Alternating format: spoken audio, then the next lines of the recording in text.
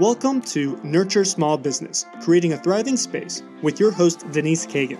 Denise is the president of DCA Virtual Business Support and has been a business owner for almost 20 years.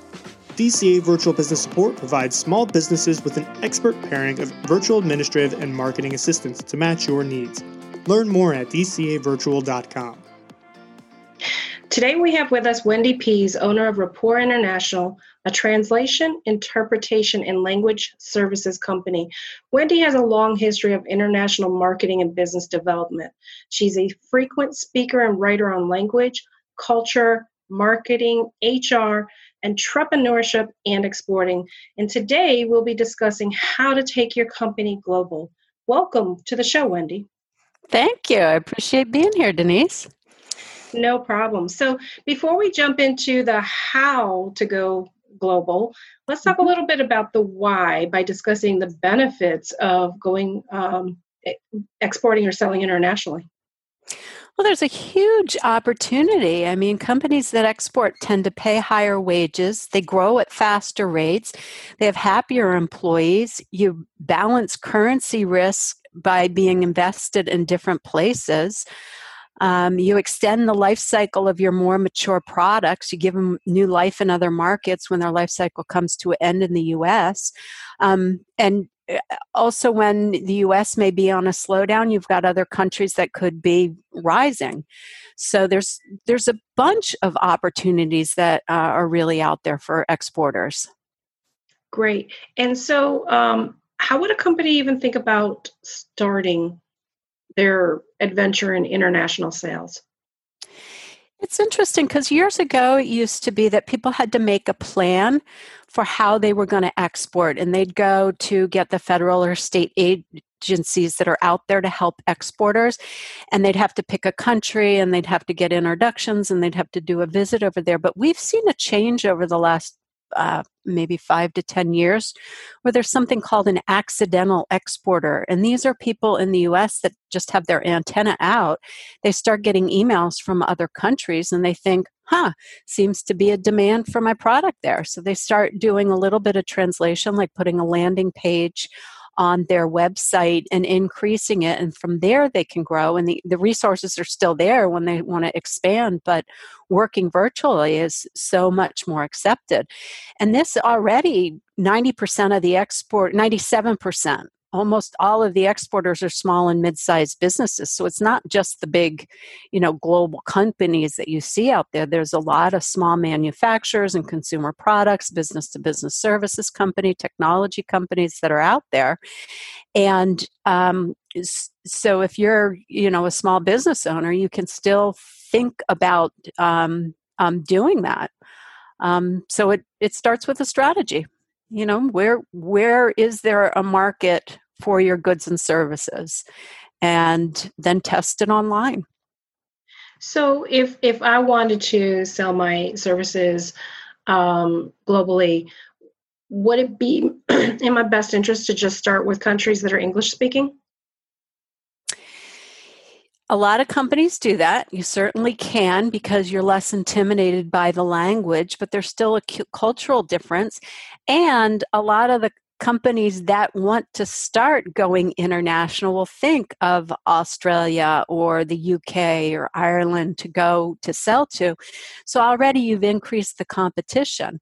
So why not think about other countries, and translation expense is a small one compared to the benefit of what you can bring back.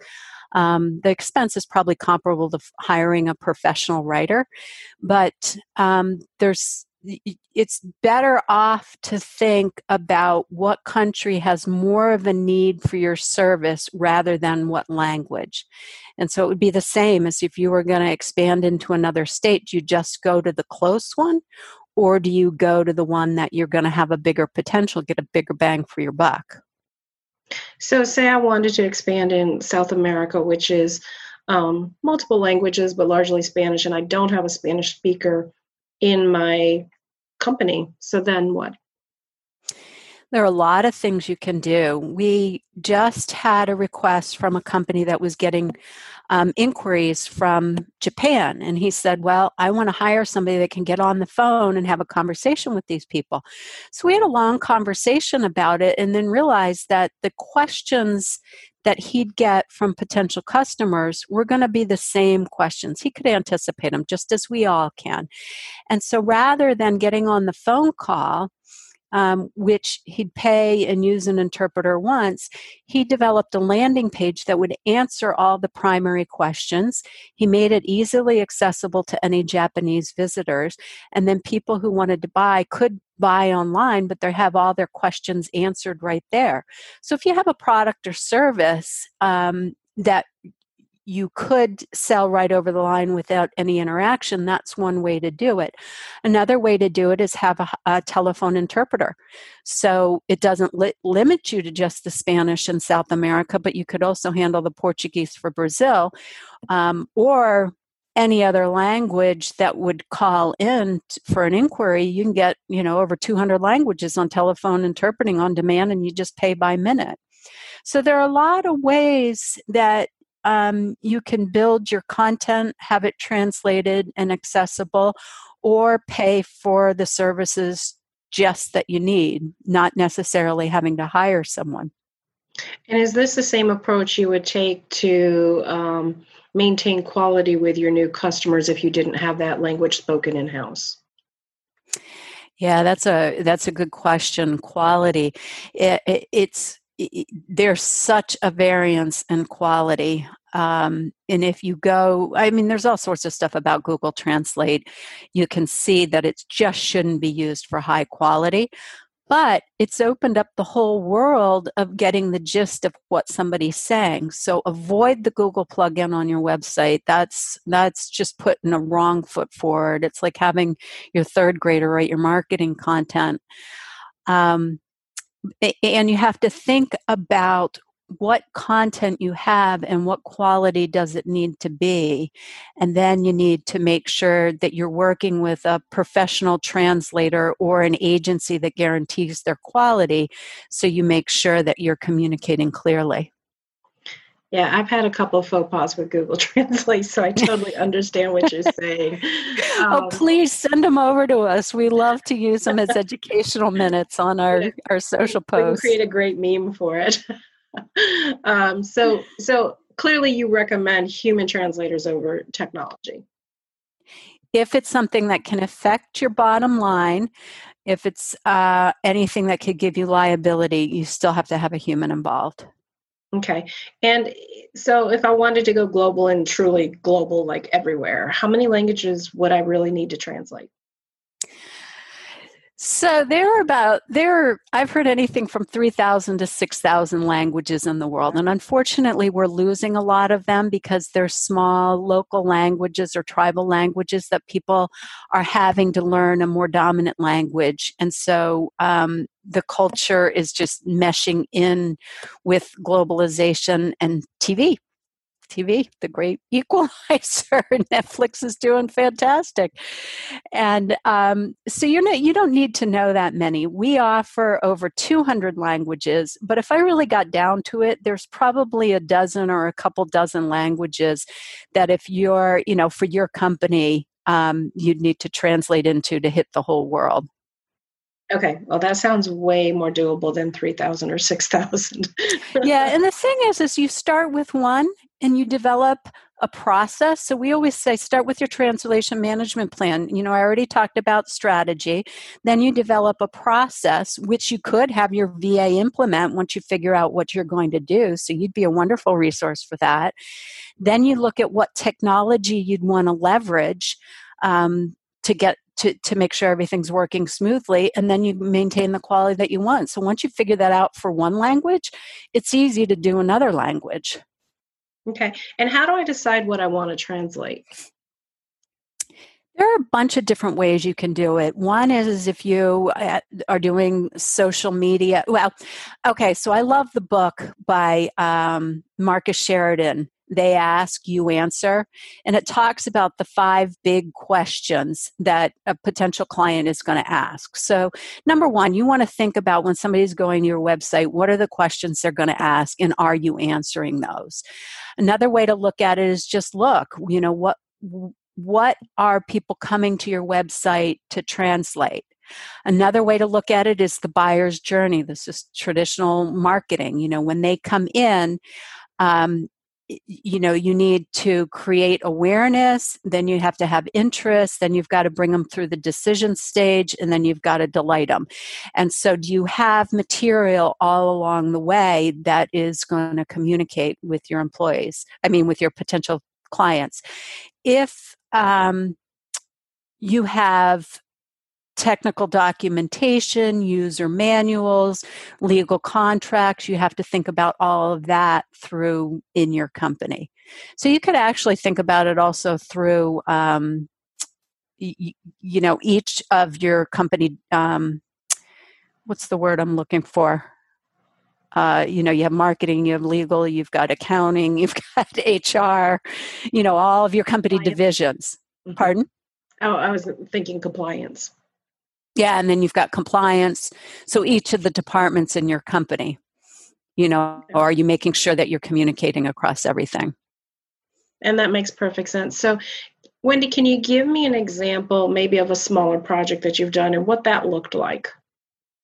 I'm sorry, can you repeat that? Can you give me an example of a smaller project that you've done and what that looked like? What were, some of the steps and things that you completed? And you don't have to tell us the company name, of course, just, the type of company might be helpful.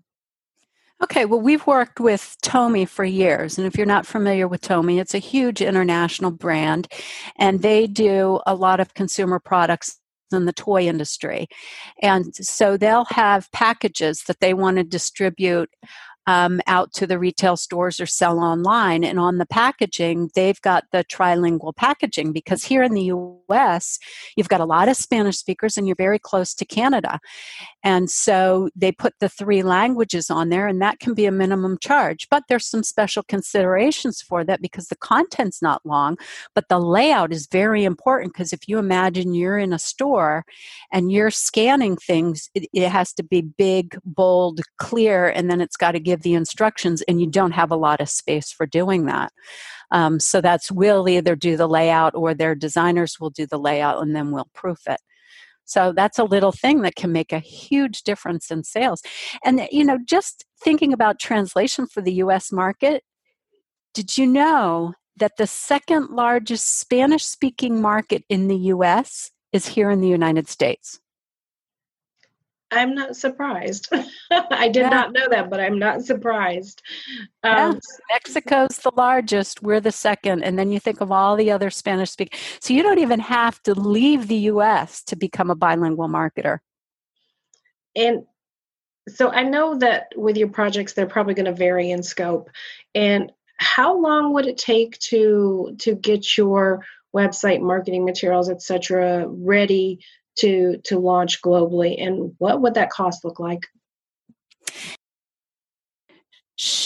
The quick answer to that is it depends. I just did a social media post about that it can be $95 to $100,000 to do it. So it depends on the number of products or services that you're trying to sell. But a good rule of thumb is that for timing, is that you think about a translator. A human translator can do about 1,000 words per day. Now, they do more, but that gives you a guideline for how you think how long a project's going to take. And then for costs, $95 is our minimum charge. And if you think about if you were going to hire a writer to prepare content for you, how much would that cost? I'm seeing just on my unofficial research that that's about the same. And so, the writer has to do more investigation and questions and think about it. But translation, you've got somebody who's fully bilingual and they're trying to get the message across. So it's almost a rewrite. It's definitely not word for word. Otherwise, machine translation would work. Absolutely. And I think you're right. I think the cost for a copywriter is somewhat comparable. So, Wendy, if people want to reach out to you after our podcast, how will they reach you? You can find me all over LinkedIn. We love to do funny translation stories and educational bits about it. And so I'm just Wendy Pease on LinkedIn. And if you search Wendy Pease Translation, I'll definitely come up. You can go to our website, which is Rapport, which is spelled RAPPORT, translations with an S.com. Or you can call 978-443-2540 and ask for me, and I'm happy to talk to you.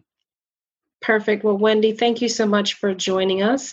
And hopefully this will give some of our listeners an opportunity to assess what they need to do next to go globally. Thank you. It was great talking to you. Thank you for joining us for today's Nurture Small Business, Creating a Thriving Space podcast. Learn more about your host at dcavirtual.com or by emailing her directly at denise@dcavirtual.com.